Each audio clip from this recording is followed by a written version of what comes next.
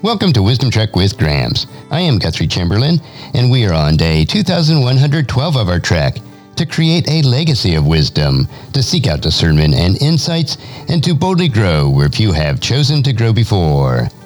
Today we are continuing with our ongoing series of messages that I've delivered at Putnam Congregational Church over the past couple of years. This series of messages will cover the Sermon on the Mount as recorded in Matthew chapter 5 through 7. I pray that it will be a conduit for learning and encouragement for you today. We do thank you for everyone being here today that are able to, and just pray that the ones aren't be able to see the sermon online once we get it posted. And today is our 10th message in the series on the Sermon on the Mount. I can't believe it's been 10 weeks already. It has gone by quickly, and we should be able to wrap up our series next week on the Sermon on the Mount, and then come the 1st of August, we'll look at a different series. Today is a Christian's commitment, the 4 radical choices that we have as believers. And it's taken from Matthew chapter 7, verses 13 through 27, and it's page 1506 in the Pew Bible. If you want to follow along with me, I'll be reading from the New International today as we read the scripture. And as I said, there's 4 radical choices. The first choice is the narrow and wide gates. Enter through the narrow gate. For wide is the gate and broad is the road that leads to destruction, and many will enter through it. But small is the gate and narrow is the road that leads to life, and only a few will find it. Our second choice is between true and false prophets. Watch out for false prophets. They come to you in sheep's clothing, but inwardly they are ferocious wolves. By their fruit you will recognize them. Do people pick grapes from thorn bushes or figs from thistles? Likewise, every tree that bears good fruit, or every good tree bears good fruit, and a bad tree bears bad fruit. A good tree cannot bear bad fruit, and a bad tree cannot bear good fruit. Every tree that does not bear good fruit is cut down and thrown into the fire. Thus, by their fruit, you will recognize them. Next, we have the true and false disciples. Not everyone who says to me, Lord, Lord, will enter the kingdom of heaven, but only the one who does the will of my Father who is in heaven. Many will say to me on that day, Lord, Lord, did we not prophesy in your name, and in your name drive out demons, and in your name perform many miracles? Then I will tell them plainly, I never knew you. Away from me, you evildoers. Then our fourth choice is between the wise and foolish builders. Therefore, everyone who hears these words of mine and puts them into practice is like a wise man who built his house on the rock. The rain came down, the streams rose, and the winds blew and beat against the house. Yet it did not fall, because it had its foundations on the rock. But everyone who hears my words of mine and does not put them into practice is like the foolish man who has built his house on the sand. The rain came down, the streams rose, and the winds blew and beat against the house, and it fell with a great crash. As we continue on from the reading of the scripture, as I mentioned last week in Matthew chapter 7, consists of several self-contained paragraphs, and the connecting thread that runs through chapter 7, however loosely, is that of relationships.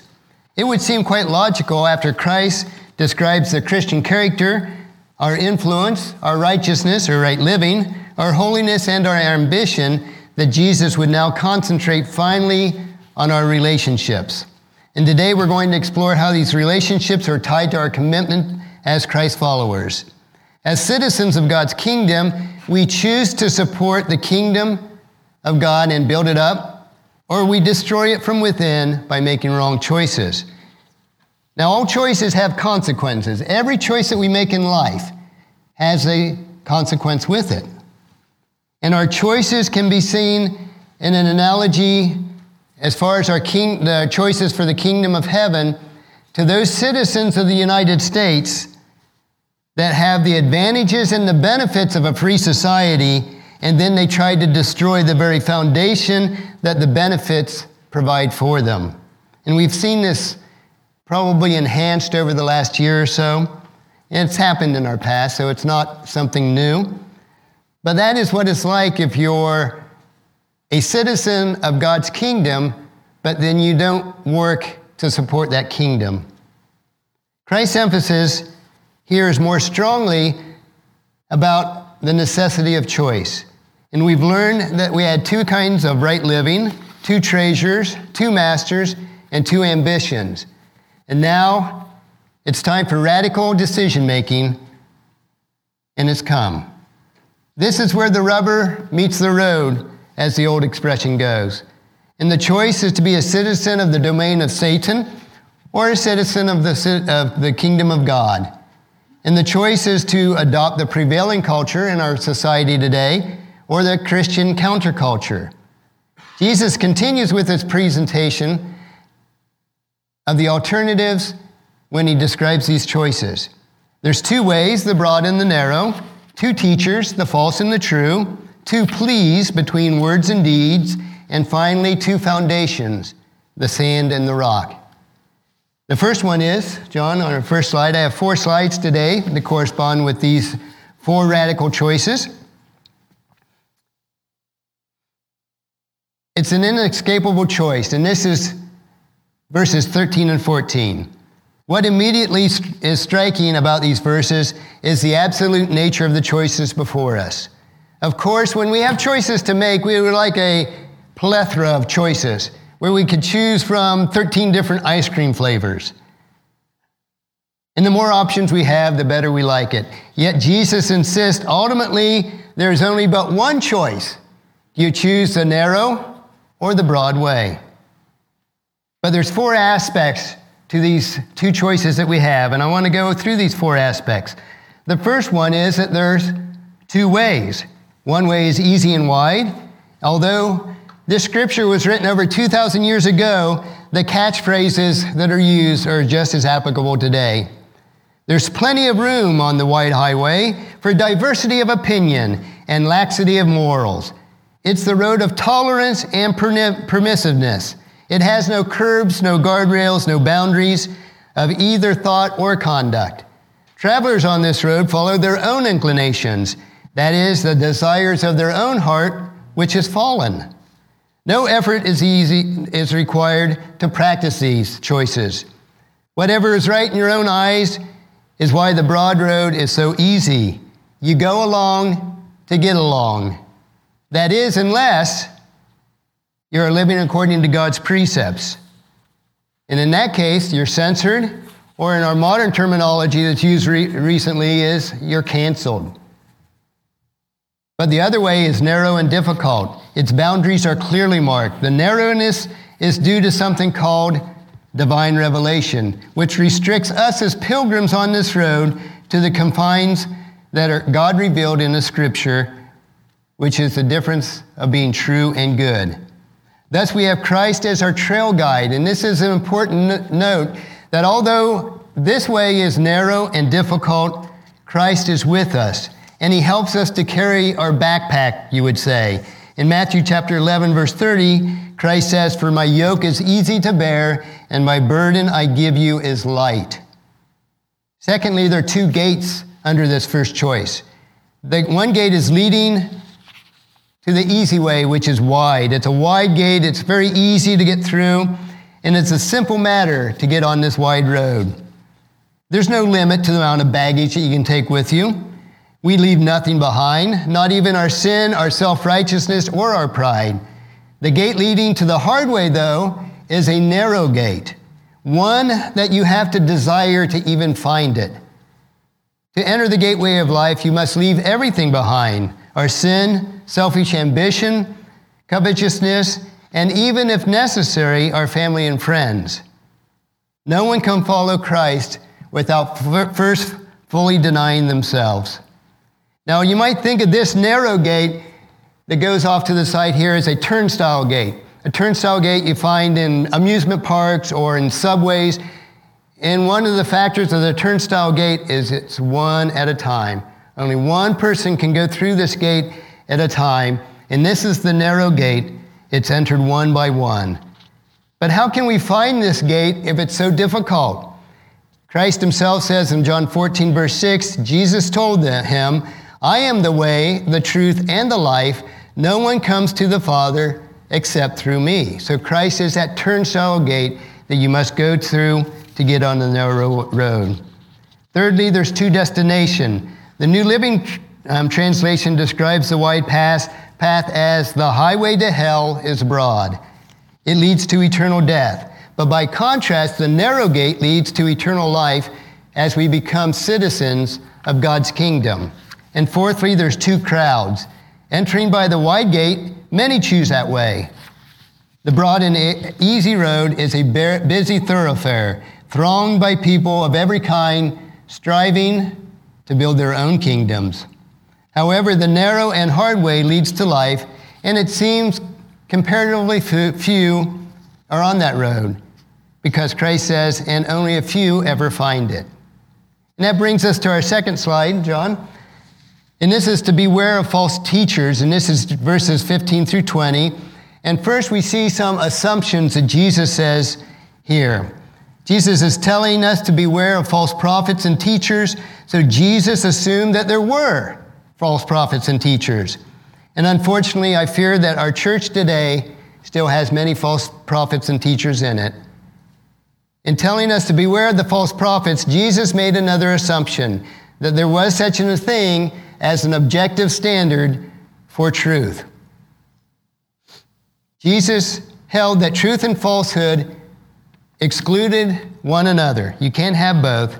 And that those who propagate lies in God's name are false prophets or teachers, and we who are his followers must be aware of them. And that brings us to the warnings. In verse 15, it says, beware of the false prophets who come disguised as harmless sheep, but are really vicious wolves. And we learn from this metaphor that false prophets are both dangerous and deceptive. Now, if I were a wolf and I wanted to fool people into thinking I was a sheep, then I would put on some fleece. And with this fleece, I'm disguised as a wolf, or as a sheep, sorry. The danger is that, in reality, they are really wolves. And in the first century Palestine, the wolf was the natural enemy of the sheep, who were entirely defenseless against them. As Jesus was to teach later, a good shepherd was always on the lookout for these wolves so he could protect his sheep. And by contrast, the hired laborer, who was not the sheep owner, did not really care about them, and he abandoned the flock at first sight, and the wolf would be able to attack and scatter the flock. And the word fleecing somebody comes from that analogy where you put on fleece when indeed you're a wolf underneath. In other words, the false teacher does not announce or advertise himself as a purveyor of lies. On the contrary, he claims to be a teacher of the truth. So Jesus says, beware. We must be on our guard, pray for discernment, use our critical faculties, and never relax our vigilance. We must not be dazzled by a person's outward clothing, his charm, his learning, his doctorates, or his ecclesiastic honors. Now, I don't have too much problem with that, and if I was as tall as John was and suave looking, then maybe be able to discern or deceive people, but it's pretty plain with me. We must not be so naive to suppose that a person must be true just because they had some sort of certificate of higher learning. Instead, we must look beneath the appearance into reality. What lives under that fleece? Is it a sheep or a wolf? And we have some tests that Christ noticed, and he uses a description of a fruit. So he's noticed the assumption that Jesus made and warnings that he gave. We are ready to look how we can attest who's false and who's true and what we apply. First, Jesus changed the metaphor from a sheep and wolves to tree and their fruit. From the sheep clothing a wolf may wear to a fruit that a tree must bear. In doing so, he's moved from the risk of non-recognition, as we see the wolf dressed up like a sheep. If you took it at first glance, you might think that was a sheep. So they're able to deceive him. But he says you cannot make a mistake with a tree. No tree can hide its identity for very long. Sooner or later, it betrays itself by its fruit. A wolf may disguise itself, a tree cannot. Noxious weeds and thorns and thistles simply cannot produce edible fruit like apples, grapes, or figs. The tree's condition determines the fruit's character. And if there's any evidence of fruit, in the verse 17 it says, a good tree produces good fruit, and a bad tree produces bad fruit. Now, growing up on an apple orchard, we were very familiar with both scenarios. The good fruit and those trees that just had rotten fruit on them. And they weren't anything good except for maybe throwing at my siblings. But we can easily tell the difference between the two. A good tree can't produce bad fruit, and a bad tree can't produce good fruit, in verse 18. And the day of judgment will finalize that difference in verse 19 when Christ says, so every tree that does not produce good fruit is chopped down and thrown into the fire. Therefore, the conclusion that Jesus emphasizes twice in these few verses, in verse 16 and 20, yes, just as you can identify a tree by its fruit, so you can identify people by their action. And what are these fruits? The first kind of fruit which the false prophet reveals is their true identity in the realm of the character and their conduct. In Jesus' allegory of the vine, fruitfulness also means Christ-likeness. The best listing of what we should look for in a prophet or teacher is found in Galatians chapter 5, verses 22 and 23. But the Holy Spirit produces this kind of fruit in our lives: love, joy, peace, patience, kindness, goodness, faithfulness, gentleness, and self-control. There is no law against such things.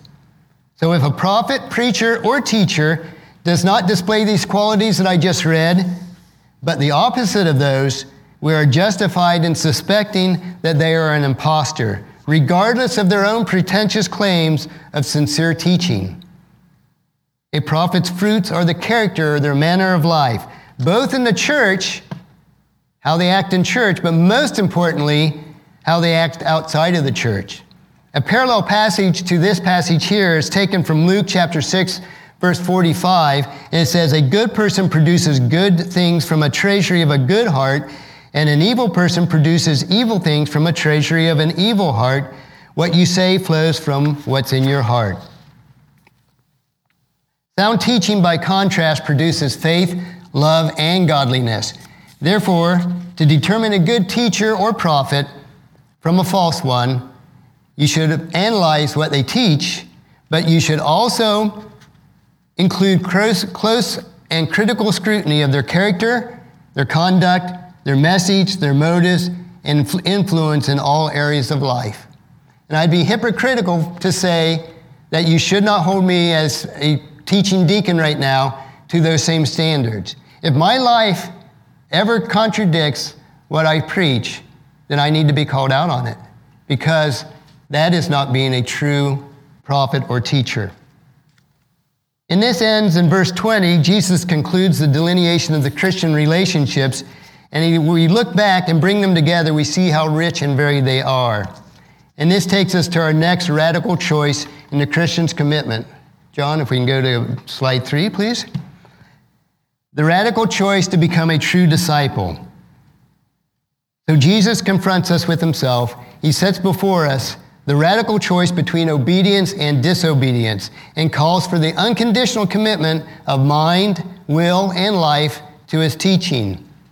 Now, throughout this series, we've had referred to Christians as citizens of God's kingdom. Now, as citizens of the United States, one of the ways we can tell is if you have a passport to travel. This shows that I'm a citizen of the United States. And I have a passport, I can go to other countries, but more importantly, I can get back into the United States because I have a passport to do so. And throughout this series, we've referred to this. In these verses, let's use this analogy. Come in your imagination with me and say there was a group of 50 people from either China or Russia, or pick any country that you want, and they have legally applied for citizenship in the United States. They have studied hard, they've passed all their tests, but at the final moment, say 10 of these 50 were discovered to be part of a secret agent group. They were spies to their original country. The scenario is this setting that we're looking at today, and it's the danger of mere verbal profession in verses 21 and 20 through 23. The people Jesus is describing here are relying on salvation or citizenship by creedal affirmation, on what they say and or think about or say or do about Christ. But Christ says, not everyone who calls out to me, Lord, Lord, will enter the kingdom of heaven. Only those who actually do the will of my Father in heaven will enter. And like the analogy of these citizens, this group of 50 citizens, or ones that are applying for citizenship, every one of them aced their citizenship exam. They recited the Constitution and all the laws by heart.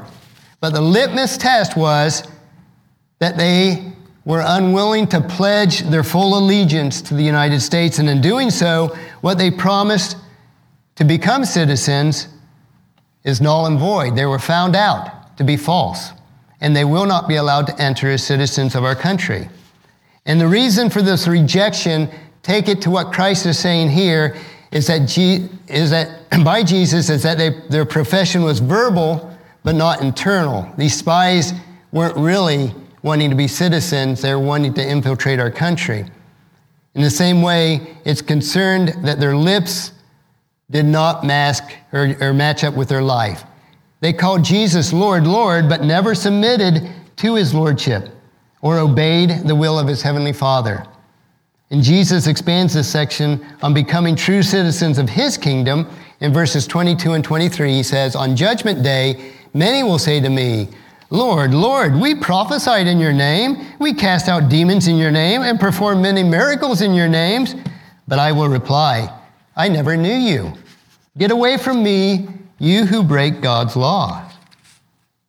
The reason Christ the judge will banish them from his kingdom is that they were actually evildoers, just like a group of spies would be. And they claimed to do mighty works in their ministry, but their everyday behavior, their works were not good, but evil. And it would be the same for those who desired citizenship in the United States. And that takes us to our fourth radical choice today. John, last slide, please. And this is the danger of a mere intellectual knowledge. The following parable from Jesus is very familiar. We all know the children's song about building on the rock and sand. The wise man built his house upon the rock. Jesus illustrates the contrast between obedient and disobedient hearers, as well in this well-known parable about two builders.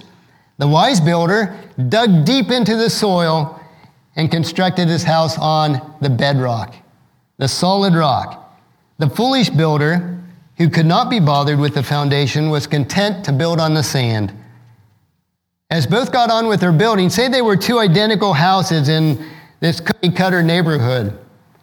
As the buildings went up, a casual observer would walk by and say, they look identical to me. I don't see any difference between those two houses.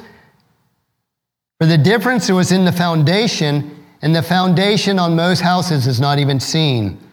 Only when the storm hit and battered both houses with great fierceness, and the fundamental and fatal differences were revealed. The house on the rock withstood the storm, while the house on the sand collapsed into irreparable ruin. In the same way, professing Christians, both those who are genuine in their profession and those who are imitating it, often look alike. You cannot easily tell which is which. Both appear to be building Christian lives. Jesus is not contrasting a Christian with a non-Christian here. He's contrasting two people who believe and hear his word.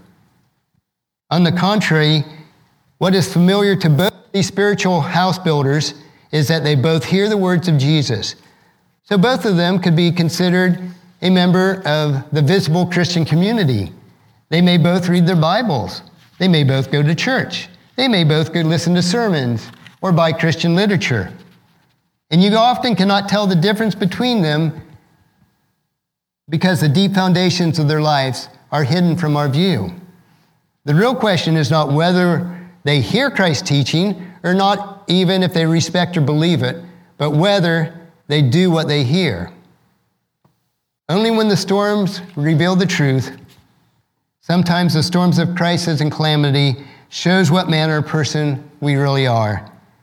For true devotion is not fully distinguished from the counterfeit until it comes to a trial. The storms of the day of judgment will undoubtedly show the difference. And as we're beginning to wrap up our Sermon on the Mount and our message for today, next week we'll complete this series on the same note of radical choices of which we've been aware of all along. Jesus does not set before his followers a string of ethical rules like the scribes and the Pharisees say, do this, this, and this, and you will be righteous. No, Christ has a set of values and ideals that are distinctively different from the way of the world. Jesus calls us to renounce the prevailing secular culture in favor of a Christian counterculture. Repeatedly during these last 10 weeks of our study, we've heard his call as his citizens to be different from everyone else. In Jesus' manifesto, he commissioned us to be both the salt of the earth and the light of the world. And these metaphors set the Christian apart from the non-Christian communities. They set one against the other, against those because there are recognizable, fundamental, and distinct differences. The world is like rotting food, full of bacteria, which causes it to disintegrate. It would be like the rotten apples that we saw in the previous slide. Jesus' followers are to be salt, to stop and arrest that decay. The world is a dark, or can be a dark and dismal place. It lacks sunshine with people living in shadows. But Jesus' followers are to be light, dispelling the darkness and its gloom. And the overriding purpose of the Sermon on the Mount is to present us with an indispensable necessity of choice in our lives.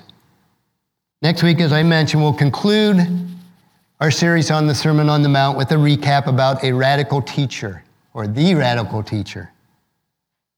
Today's content is so appropriate, though, that as Jesus sketches us two ways, the narrow and the broad, and two buildings, the rock and the sand, it would be impossible to exaggerate the importance of the choice between the paths that we take, because one leads to life and the other leads to destruction. Or the two buildings that we build, because one is built on a rock which will never crash, the other is built on sand which will be overwhelmed with disaster. But however, far more consequential than the choice of even our occupation or a choice of a life partner is a choice about life itself. So as we conclude today, let me ask you these two questions as I ask myself. Which road are you going to travel? And which foundation are you going to build on? Let's pray. Father, we do thank you so much for these four radical choices that you've given us in today's lesson. May we choose wisely. May we build on the foundation. May we choose the road that is narrow and difficult, but knowing that Christ is there to ease our burden. May the choices we make every day be a choice to further your kingdom here on earth as citizens of your kingdom, Father, that we won't ever undermine it, but to strengthen it, that others may see us as salt and light and come to recognize and know their need for Christ and accept him. We pray this in Jesus' precious name. Amen. I pray that this message was a blessing and a time of learning from God's Word. Thank you so much for allowing me to be your guide, your mentor, but most importantly, I am your friend as I serve you through the Wisdom Trek podcast and journal each day. And as we take this trek of life together, let us always live abundantly, love unconditionally, listen intentionally, learn continuously, lend to others generously, lead with integrity, and leave a living legacy each day. I am Guthrie Chamberlain, reminding you to keep moving forward, enjoy your journey, and create a great day every day. See you next time for more wisdom from God's Word.